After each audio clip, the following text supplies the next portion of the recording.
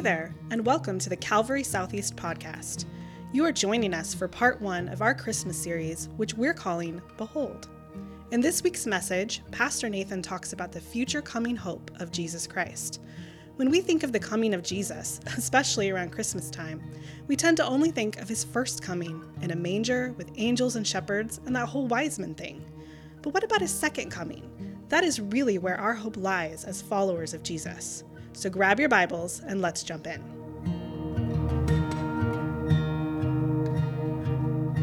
This Christmas season, we've kind of taken a theme, and the theme is behold. And that word behold appears in the Old Testament over 1,000 times. And in the New Testament, it appears a little over 200 times. And in the Hebrew, it means to simply perceive through sight, to gaze upon, to observe. In the Greek, it means to know and to see. But even more than just to see is like, be sure to see. Like, don't miss this. Set your focus on this so you don't miss it. Behold it. And when you think about Christmas, the cliche saying is like, keep Jesus, or Jesus is the reason for the season. Have you heard that before? Yeah, so what that cute saying, simple saying is telling us is simply this: behold Jesus. Like, don't miss Jesus in this season. Wonder why that message has to come and be proclaimed, whether it's in behold Jesus or in keep Jesus, the reason for the season. Why do you think that has to be a continual saying that we repeat to ourselves over and over again? It's because the world and the distractions of our culture are trying to keep our eyes off of Jesus. We enter the holiday season, and they're like, look at the ads, look at, and everyone's shopping online, and you're looking at the decorations, and those things are not bad in and of themselves. But if we are only beholding those things and we miss Jesus, we will miss Jesus, the reason for the season. And so that's the heart behind our this series, this month in December, is Behold Jesus. Don't miss Jesus. Amen? All right. Kicking us off this morning is Pastor Nathan. Would you welcome him as he brings God's word? Well, I will be discussing and kind of opening up this series with the idea of beholding hope. And as I said with first service, one of the most hopeful things that we could possibly experience, we just did with our children, glorifying and worshiping our Lord. And if that doesn't bring you hope, then I don't know if anything I'm going to say today is going to either, but hopefully it will. So we'll see how it goes. If you want to grab your Bible, open up to Colossians 1, verse 24, and then stand with me as we read. We're just going to read a handful of verses here. Colossians 1, verse 24 is where we will begin. The Apostle Paul writes, I now rejoice in my sufferings for you, and fill up in my flesh what is lacking in the afflictions of Christ, for the sake of his body, which is the church, of which I became a minister according to the stewardship from God, which was given to me for you to fulfill the word of God, the mystery which has been hidden from ages and from generations, but now has been revealed to his saints. To them God willed to make known what are the riches of the glory of this mystery among the Gentiles, which is Christ in you, the hope of glory. Him we preach, warning every man and teaching every man in all wisdom, that we may present every man perfect in Christ Jesus. To this end I also labor, striving according to his working, which works in me mightily. And Father, right now we just want to give you this time. We ask that you clear any things from our minds, from our hearts, any distractions that we may have. Father, we ask that you speak to each one of us supernaturally through the parsing of your word. Father, we thank you for the time and the opportunity to open your word and to be in your presence. And Father, we ask that you use it mightily in each of our lives. In your name we pray. Amen. All right, you may be seated. So, again, we're going to be taking a look at these 5 verses, and within these 5 verses, there are, I believe, 3 ways that we're going to see hope manifested in them, or us being able to behold or grasp onto hope. And so I do find myself needing to give a small preface before we start. Over the last couple weeks, we have been examining the gospel and the resurrection through 1 Corinthians. But what we've really been doing is we've been really focusing in and looking at Jesus. So over the next several weeks, as Pastor Ryan said, we are going to continue talking about Jesus. There's going to be some overlap. There's going to be some repetition. There might be some similar stories or similar points made. But the fact of the matter is that we cannot talk about hope or joy or peace or love or any of the virtues that we kind of center around the Christmas time without talking about Jesus. Because he is the manifestation of those virtues. He is the embodiment of those things. So, right now, this is your warning. Jesus is our subject. He is our focus. He is, as the cliche that Ryan has said multiple times already this morning, the reason for the season.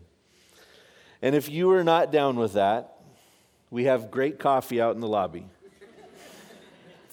Come back later, but we are talking about Jesus this morning. So, with that being said, I'm praying that through this message, and really through this series, that our focus is not just on Jesus, but that our perspective might even expand and go beyond what we typically focus on during this time of year. I don't want to just remember what he has done. That's typically what we do with Christmas. It's typically looking back at the things that he has done, namely being born in a manger and coming as the Messiah. But I want us to also keep in mind and keep in our perspective what he is doing and what he is going to do, because that is a significant part of the story. Earlier this week, I caught wind of a debate that one of my daughters was having with some of the other teenagers, and they were discussing what songs they were going to sing during the Christmas time.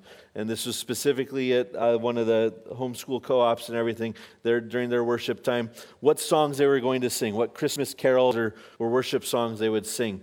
And one of the teens suggested Joy to the World, and this sparked a debate. I don't know if you understand or knew that there's a debate around Joy to the World, but it's not just teenagers. This is actually out in the internet, and you can look it up. But some people argue that Joy to the World is not actually a Christmas song, and we shouldn't sing it at Christmas time. They're actually adamantly opposed to it being sung at Christmas time. So the argument is pretty straightforward. That is that Joy to the World makes no mention of the nativity or baby Jesus, but instead it seems to primarily focus on his second coming rather than his first coming. And I say to that absolutely yes, it does. But does that make it a non-Christmas song? Through the conversation we have today, I hope, if you are leaning that way, that I convince you that it is most definitely a Christmas song. So, with that being said, 2 weeks ago, Pastor Ryan shared the gospel. He broke down the beginning verses of 1 Corinthians 15. He presented the good news as not just something that happened in the past, but that it is something for the present, and it's also something for our future. So for the sake of clarity, here is what Paul says in 1 Corinthians 15, verses 3 and 4. It says, For I delivered to you first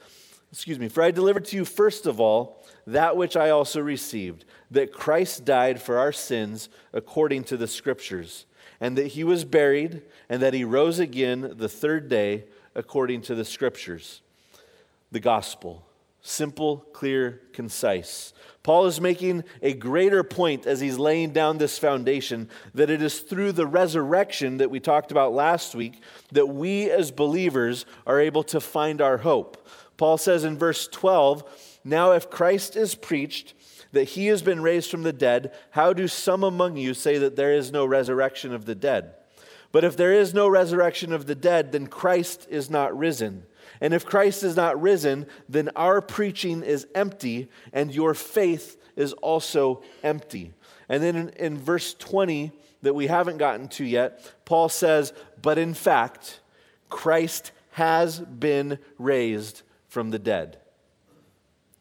And it's through that foundation that our hope actually funnels through the resurrection. Because the resurrection means that Jesus is not done yet. He was raised to life, still with more to do. He is still working. And I want you to remember the words that he said to his disciples in John 14. He says, let not your heart be troubled. You believed in God, believe also in me. In my Father's house are many mansions.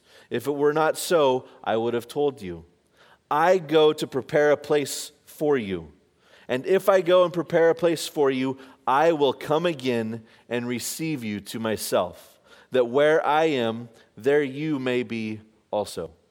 Jesus is still working. He is preparing a place for his bride. When he died and when he was buried, the disciples scattered. They seemed to be hopeless for a time. It seemed that they had been abandoned and that Jesus' work was left incomplete. But when they learned of his resurrection and they saw him again, words like these that he spoke in John would have started to make sense. They would have started to mean something. His resurrection made way for the Holy Spirit to come and for the gospel to spread. But Jesus made it very clear that he was not done with his work. We'll flesh this out more over the coming weeks when we get back into 1 Corinthians. But right now, as we look at Colossians, we see Paul presenting a similar thought. It is, albeit from a slightly different starting point and a slightly different perspective, but we're going to see that our hope comes from this idea of the gospel and of the resurrection. Now, there's one final thing that I want to say before we jump into the text. When we speak of the gospel for being for the past, the present, and the future, we typically break it down into three different things. The first would be justification, the gospel for the past. This is when our sins were forgiven, our debt was paid, and our eternal life has been granted. Then we talk about sanctification, and this is the gospel for the present. If we are a believer in Christ here alive on the earth, this is where we are right now, in our sanctification stage of salvation. The gospel of the present. We've been set apart. We are indwelt by the Holy Spirit. God has gifted us, and he has called us. And in Philippians 1:6 it says, I am certain that the God who began the good work within you will continue his work until it is finally finished on the day when Christ Jesus returns. And on the day when he returns, then we move into the third stage of our salvation, or of the gospel of the future, our glorification. This is the sharing in the glory of the Lord. This is our eternal rewards, the hope that is in you, the hope that is in you, the hope that is in me. This is our glorification. Now, I'll reference some of these as we go through the passage today. Today's message should be pretty straightforward. I'm going to try and do a traditional 3-point sermon. So if you're taking notes, you know you're going to have 3 main points. There might be lots of subpoints, but 3 main points. That's all you need to worry about. We should be able to move through these 5 verses fairly quickly, but let me just say, I know I've been up here probably 10, 15 minutes already. That's just conversation. That doesn't count. Right now, we're starting. All right, we're good? Everyone's following? Verse 24. Our first point is hope through a mystery. Hope through a mystery. I now rejoice in my sufferings for you and fill up in my flesh what is lacking in the afflictions of Christ, for the sake of his body, which is the church, of which I became a minister according to the stewardship from God, which was given to me for you, to fulfill the word of God, the mystery which has been hidden from ages and from generations, but now has been revealed to his saints. To them God willed to make known what are the riches of the glory of this mystery among the Gentiles, which is Christ in you, the hope of glory. Paul is writing to a Gentile audience, the church of Colossae, an Asian church. And he is primarily writing to combat false teaching, especially regarding the deity of Christ. And in these verses, he speaks of a mystery. Paul speaks of several mysteries in his writings, but here, this one is a particular mystery that we're going to flesh out. But when he speaks of these mysteries, it's a way of stating something that was unknowable during the Old Testament period. These mysteries only make sense, and they can only be understood or seen through the context of the gospel. So, this particular mystery, the mystery that Paul's talking about here, is Christ in you, the indwelling of the Holy Spirit in the church. So there are several components of this mystery. And again, as we flesh this out, we're going to see how we can grasp or hold on to hope through this mystery. So the first component, the first part of the mystery is the church itself. Paul addresses it and says, you, talking to the audience, talking to us. When the church was born at Pentecost, all believers received the indwelling of the Holy Spirit. 1 Corinthians 12:13 says, for by one Spirit we were all baptized into one body, whether Jews or Greeks, whether slaves or free, and all have been made to drink into one Spirit. Prior to this, the Old Testament interactions were temporary, these interactions with the Holy Spirit. The Spirit of God came upon somebody for a particular event or a particular proclamation. But now at the New Testament church, the Spirit indwells us. The second part of this mystery is the fact that these were Gentiles. The you is indicating a specific audience, not just the general church audience, but a very specific Gentile audience. And this is encouraging to us because we know, most of us primarily being Gentiles, that the gospel is for everybody. So as the above verse shows, the gospel is for everyone. It is the Jewish message of a Jewish Messiah, but all can receive it. So what's significant about this in regards to the mystery is that through the church, Gentiles were free to remain Gentile. See, in the Old Testament, a Gentile would in essence come under the Mosaic law. They would kind of be a second-class citizen following Jewish customs. That was not done in the body of Christ. We do not need to fall under Jewish customs or Jewish law. In the body of Christ, in the church, there is no Jew or Greek, as Paul wrote. So we are able to remain free and with our own cultural and culture and customs in place. So the mystery that Paul is speaking of is the body of Messiah, the church, that it's made up of both Jew and Gentile, and that all of these people that make up that body are personally and permanently indwelt by the Holy Spirit. So how does this mystery then reveal hope? Well, before we can answer that question, it is important that we have a clear understanding of what biblical hope is. When we throw that word around, there's a lot of things that we can mean. If we look to the world, we're going to get psychobabble as our definition. It's going to be emotion-filled optimism. It's going to be phrases like, it will all work out. Everything happens for a reason. Que sera, sera, whatever will be, will be.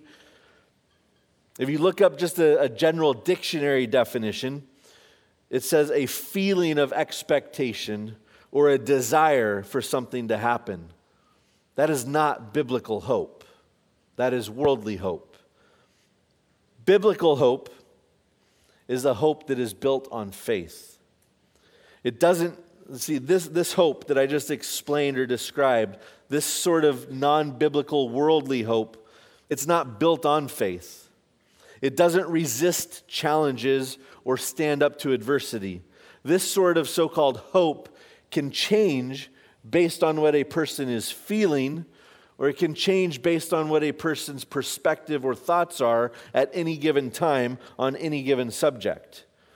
Biblical hope, on the other hand, looks very different. Biblical hope is based on the foundation of God's character and on our faith in that character. Biblical hope is confident anticipation. See, for the Christian, hope isn't a matter of if, it's just a matter of when.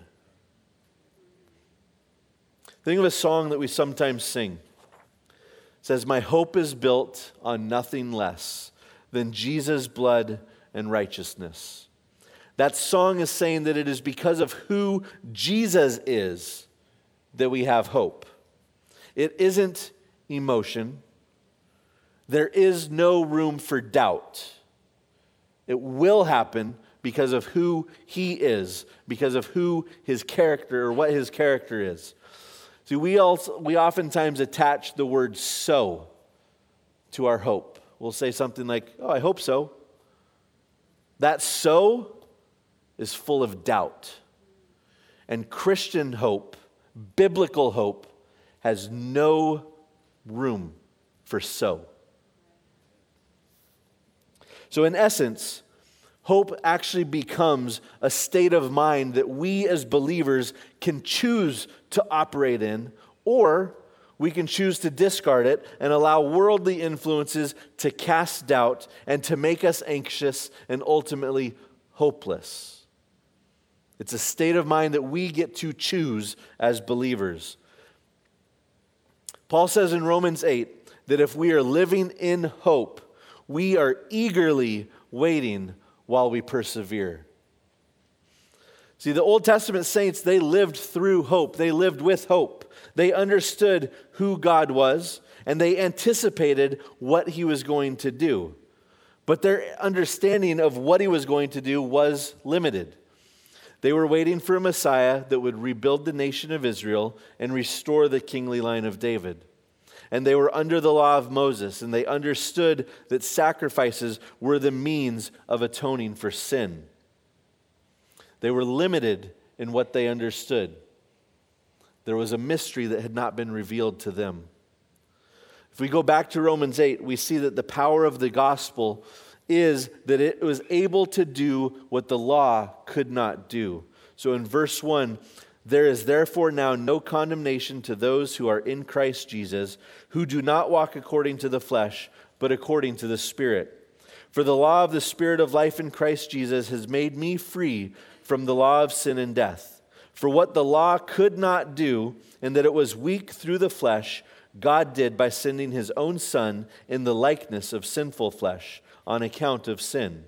He condemned sin in the flesh, that the righteous requirement of the law might be fulfilled in us who do not walk according to the flesh, but according to the Spirit." The power of the gospel wasn't fully revealed until the mystery of the church was revealed. So the hope that is revealed through this mystery is a hope that is full of power, because it is full of the Holy Spirit, and it is full of the Holy Spirit on display. We're able to fully and confidently anticipate the work of the Holy Spirit because we have been given the understanding of this mystery. So when we pray for the Spirit to move, we should expect the Spirit to move. When we pray for the Spirit to give us spiritual gifts, we should anticipate those gifts being given to us. Jesus said, "But you shall receive power when the Holy Spirit has come upon you, and you shall be witnesses to me in Jerusalem and in all Judea and Samaria and to the end of the earth." The Holy Spirit's power leads us, it convicts us, it teaches us, it equips us to do the work that we have been called to do. And this was the hope that was revealed through the mystery of the church. And this is the hope in this time and in this place that we can grasp onto as we are interacting with the world and we see people that are hopeless and we see people that have no direction and nowhere to go and nothing to do, we have the answers that they need, because it is the power of the Holy Spirit and proclamation of the gospel through the church that has been revealed. That's how we handle this season, Christmas time. Through the power of the Holy Spirit, bringing to a lost world the Savior that they need. And again, not just the baby in the manger, but the coming King. So that's point number one, hope through a mystery. The second point that we see here, the way that we can grasp hope through these verses, is through suffering. In this passage, Paul is able to rejoice in his sufferings, but he's also making a connection between hope and suffering, and that's what we're going to kind of flesh out here. Peter also makes a connection between hope and suffering in 1 Peter 3, when he writes in verse 14, "But even if you should suffer for righteousness' sake, you are blessed. And do not be afraid of their threats, nor be troubled, but sanctify the Lord God in your hearts, and always be ready to give a defense to everyone who asks you a reason for the hope that is in you, with meekness and fear, having a good conscience, that when they defame you as evildoers, those who revile your good conduct in Christ may be ashamed. For it is better, if it is the will of God, to suffer for doing good than for doing evil." Both Paul and Peter continue this idea in other places as well. In Philippians 3, Paul actually says that he embraces the fellowship of sufferings, as it is something to strive for. And in Acts 5, Peter is thankful that he was counted worthy to suffer on behalf of the gospel. They both speak of this internal hope that manifests itself through their suffering. So the question then is, how does suffering display hope? Well, it comes back to our previous point. Paul and Peter were both saved by grace through faith. Both of them had been given a specific calling and equipped with specific gifts. They both had been filled with the Holy Spirit, and God had shown both of them how the gospel was to be spread throughout the world. Both of them had spoken to Jesus and were familiar with Jesus' own words about suffering. And they knew it was going to happen for them, so it was just a matter of why they were going to suffer. It wasn't a matter of if, it wasn't a matter of when, it was just simply a matter of why. And that is the question that each one of us often asks, but we may ask it incorrectly. As they suffered, they shared the gospel. As they suffered, they drew closer to the Lord. As they suffered, they continued using their gifts and living out their callings. And as they suffered, their faith and their hope remained consistent. Their faith was based on who Jesus was, regardless of their personal circumstances. And their hope continued to show the work that the Holy Spirit was doing in the midst of their circumstances. See, the more they suffered for the sake of the gospel, the more impactful the Holy Spirit was on the lives of others. I want you to hear that one again.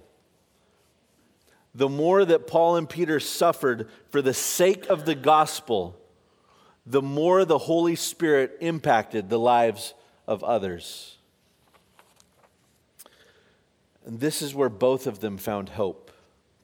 Paul understood that he was suffering on behalf of the gospel, but he also understood and found great hope and great joy in the fact that he was suffering on behalf of other believers, especially Gentile believers. He took pride in knowing that he was the apostle to the Gentiles, and everything that he was doing was to draw them closer to the Lord. See, so this is where we start to reflect in on our own lives. And right here, right now, I need to give a warning. I'm going to throw a couple darts. They might sting. I mean it in love. As we reflect, remember I had to reflect on this myself as well. But there's some things that I really feel we need to hear and we need to understand. If you get offended, that's between you and God, not me. Okay, I'm just saying. Here we go. Listen. Somewhere along the line, because I know that there are many of us right here, right now that are suffering. But somewhere along the line, our own expectations have begun to interfere with reality. Many of us have convinced ourselves that following Christ means limited or no suffering. Many of us have added to our suffering because of these incorrect expectations. Timothy Keller says about half of our suffering is self-created because of these incorrect expectations. See, many of us hold on to or we exaggerate our sufferings because we have found that that is the easiest way to get attention and sympathy from others. For many of us, our suffering is simply something that has become selfish. We're focused on our wants. We're focused on our desires, on our health, on our needs. The more focused on our we become, the more hopeless we end up feeling.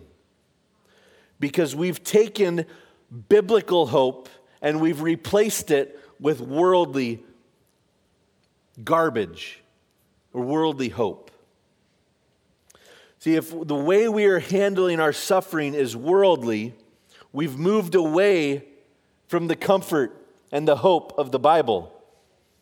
We've moved into worldly, emotionally, wishy-washy nonsense and not confident anticipation.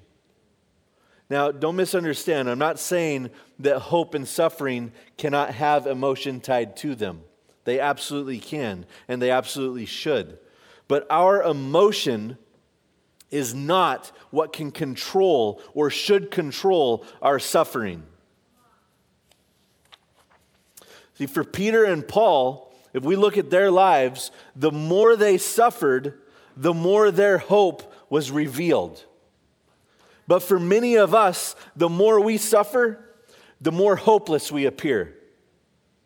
There is no hope in your own suffering. And if you're suffering for yourself, you're hopeless. But suffering on behalf of others, suffering on behalf of the gospel, that is where hope shines through. Now, for each one of us, if you're in a position or a place of suffering, and you know or you can sense that your suffering is selfish, this is something you sort out between you and God. You repent. You give it to Him. Because anything that we put in His position, anything we put above Him is an idol. And our own suffering most definitely can become an idol for many of us. So you repent and you give it to Him. Let hope shine through your suffering because you're suffering for the gospel. You're suffering for other people. Don't keep it for yourself. Don't make it a selfish thing. That's point 2. Point number 3. The hope of glory. The hope of glory. Verse 27, to them God willed to make known what are the riches of the glory of this mystery among the Gentiles, which is Christ in you, the hope of glory. Him we preach, warning every man and teaching every man in all wisdom, that we may present every man perfect in Christ Jesus. To this end I also labor, striving according to His working, which works in me mightily. Christ in you, the hope of glory. See, the hope of glory is present, so it is here and it is now, but it is also forward thinking. It is future thinking. When we think of the hope of glory, we are thinking of the coming hope. We are thinking of the coming King. This is related to the glorification part of our salvation that we've already talked about. See, right now in our sanctification, we have been indwelt with the Holy Spirit to advance the gospel to all ends of the earth. And while we're doing this here on the earth, Jesus is preparing a place for his bride. We know he's doing other things as well. But when he is finished, he is going to receive his bride to himself, and we will be in glory with him, as he says in John 14. And then in Revelation 19, it speaks of him as the conquering king, the Messiah that has been longed for, to defeat all of his enemies and reestablish the line of David, the nation of Israel, and the millennial kingdom. In verse 11 of Revelation 19, it says, "Now I saw heaven opened, and behold, a white horse. And he who sat on him was called Faithful and True, and in righteousness he judges and makes war. His eyes were like a flame of fire, and on his head were many crowns. He had a name written that no one knew except himself. He was clothed with a robe dipped in blood, and his name is called the Word of God. And the armies in heaven, clothed in fine linen, white and clean, followed him on white horses. Now out of his mouth goes a sharp sword, that with it he should strike the nations, and he himself will rule them with a rod of iron. He himself treads the winepress of the fierceness and wrath of Almighty God, and he has on his robe and on his thigh a name written, King of Kings and Lord of Lords."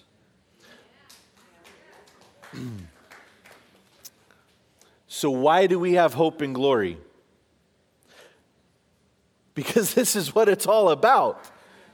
Reconciliation to God, to be in his presence, to hear his words, "Well done, good and faithful servant." Heaven and nature will be restored. We will have a new heaven and a new earth. Heaven and nature sing. Jesus conquering all of his enemies. Sin conquered. Disease conquered. Principalities and powers conquered. Corruption and injustice conquered. Satan conquered. Death conquered. And we are right there with him. His enemies are crumpled up. They're placed at his feet as a footstool. And we experience it with him. Then, after all of that takes place, then our Lord and Savior turns to his Father, and he surrenders all authority back to him. This is an awesome culmination of this entire book. And we are there, the hope of glory.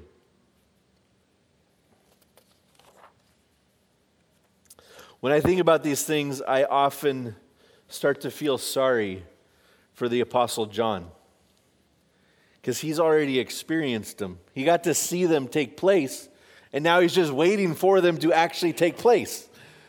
I think of him in heaven with the other disciples, telling them about everything that he's encountered and everything that he wrote down, that he got to see. I think specifically of the time coming up with the new Jerusalem and the 12 foundations that are all of the disciples' names. And because it's the disciples, you know they're arguing about whose name came first, right? But they don't get to know. We don't get to know until it happens. So we're there with John. We're just waiting. But he's already seen it. He's already tasted it. It's like when Paul went to heaven and came back. He's already tasted it. Our hope is in what they've already experienced. But the culmination of our hope as believers on this side of the gospel is the Lord's return. And so we hope, we wait with great anticipation. Again, it is not an if, it is a when. We wait with great urgency because we know it could happen at any time. And it's because of this great anticipation and this great urgency that we continue to share the gospel, that we continue to build one another up as the body, and that we are busy about the Father's business until He returns. And during this time of year, when we reflect back on the lowly manger and the Messiah that was born into it, and we think about the stages of His life into the gospel, and we share that gospel with a world that doesn't know Him but needs Him, we don't stop there. We get to the place where we talk about the coming King. We get to the place where I would love to see a manger in our front yard and a white horse with the King sitting right next to it.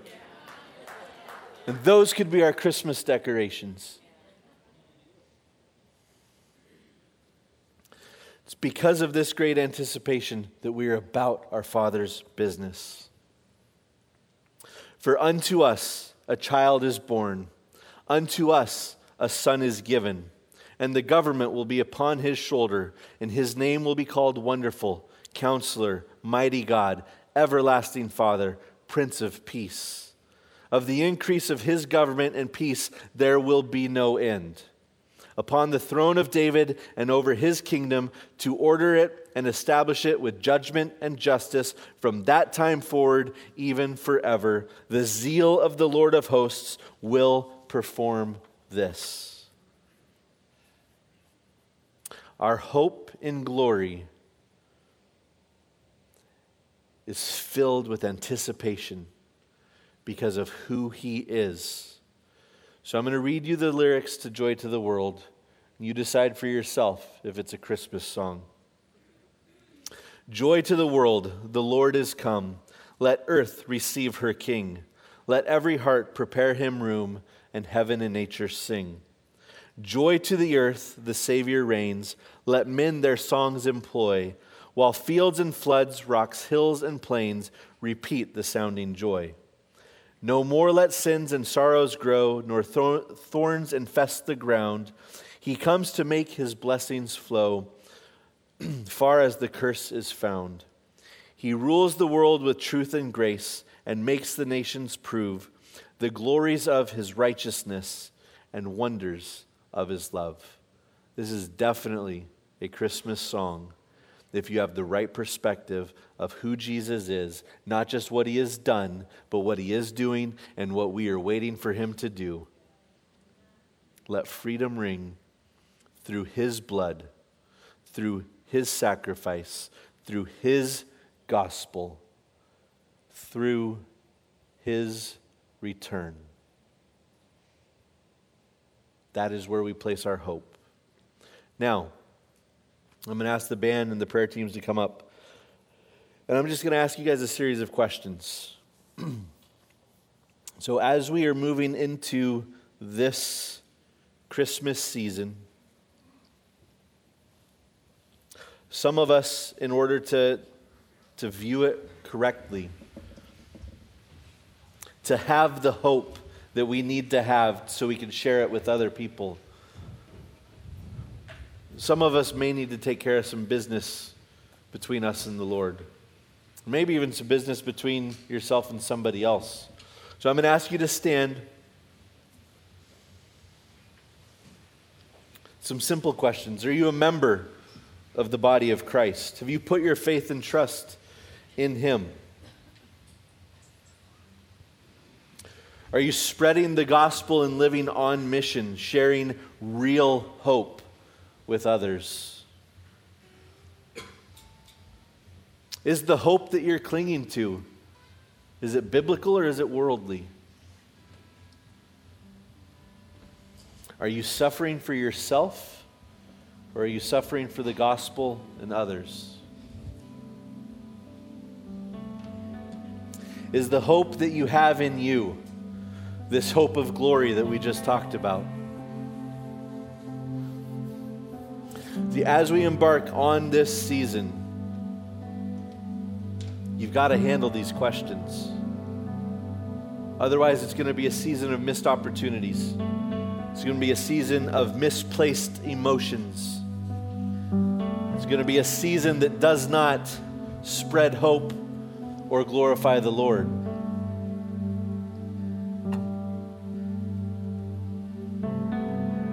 So if there's a time right here and right now, if you need prayer, I want you to come up. For some of us, we might simply need to repent of something. If you have placed anything, as I said earlier, in the position of Lord of your life or above the Lord of your life, you need to tear it down, you need to repent of it, and you need to give it back to the Lord today. Don't wait. Don't delay. Don't get stubborn. Don't get pride-filled. Get rid of it today. If you're here and you've never placed your faith and trust in Jesus Christ, Jesus himself said, "Therefore, whoever confesses me before men, him I will also confess to my Father. But whoever denies me before men, I will deny before my Father." Today could be the day of your salvation, the day that you place your faith and trust in him. And if that's something that you need to do, then come forward. Come talk to me. Come talk to one of the prayer team. Come talk to one of the other pastors. There are people in this room right now that need to do business with God. Handle your business.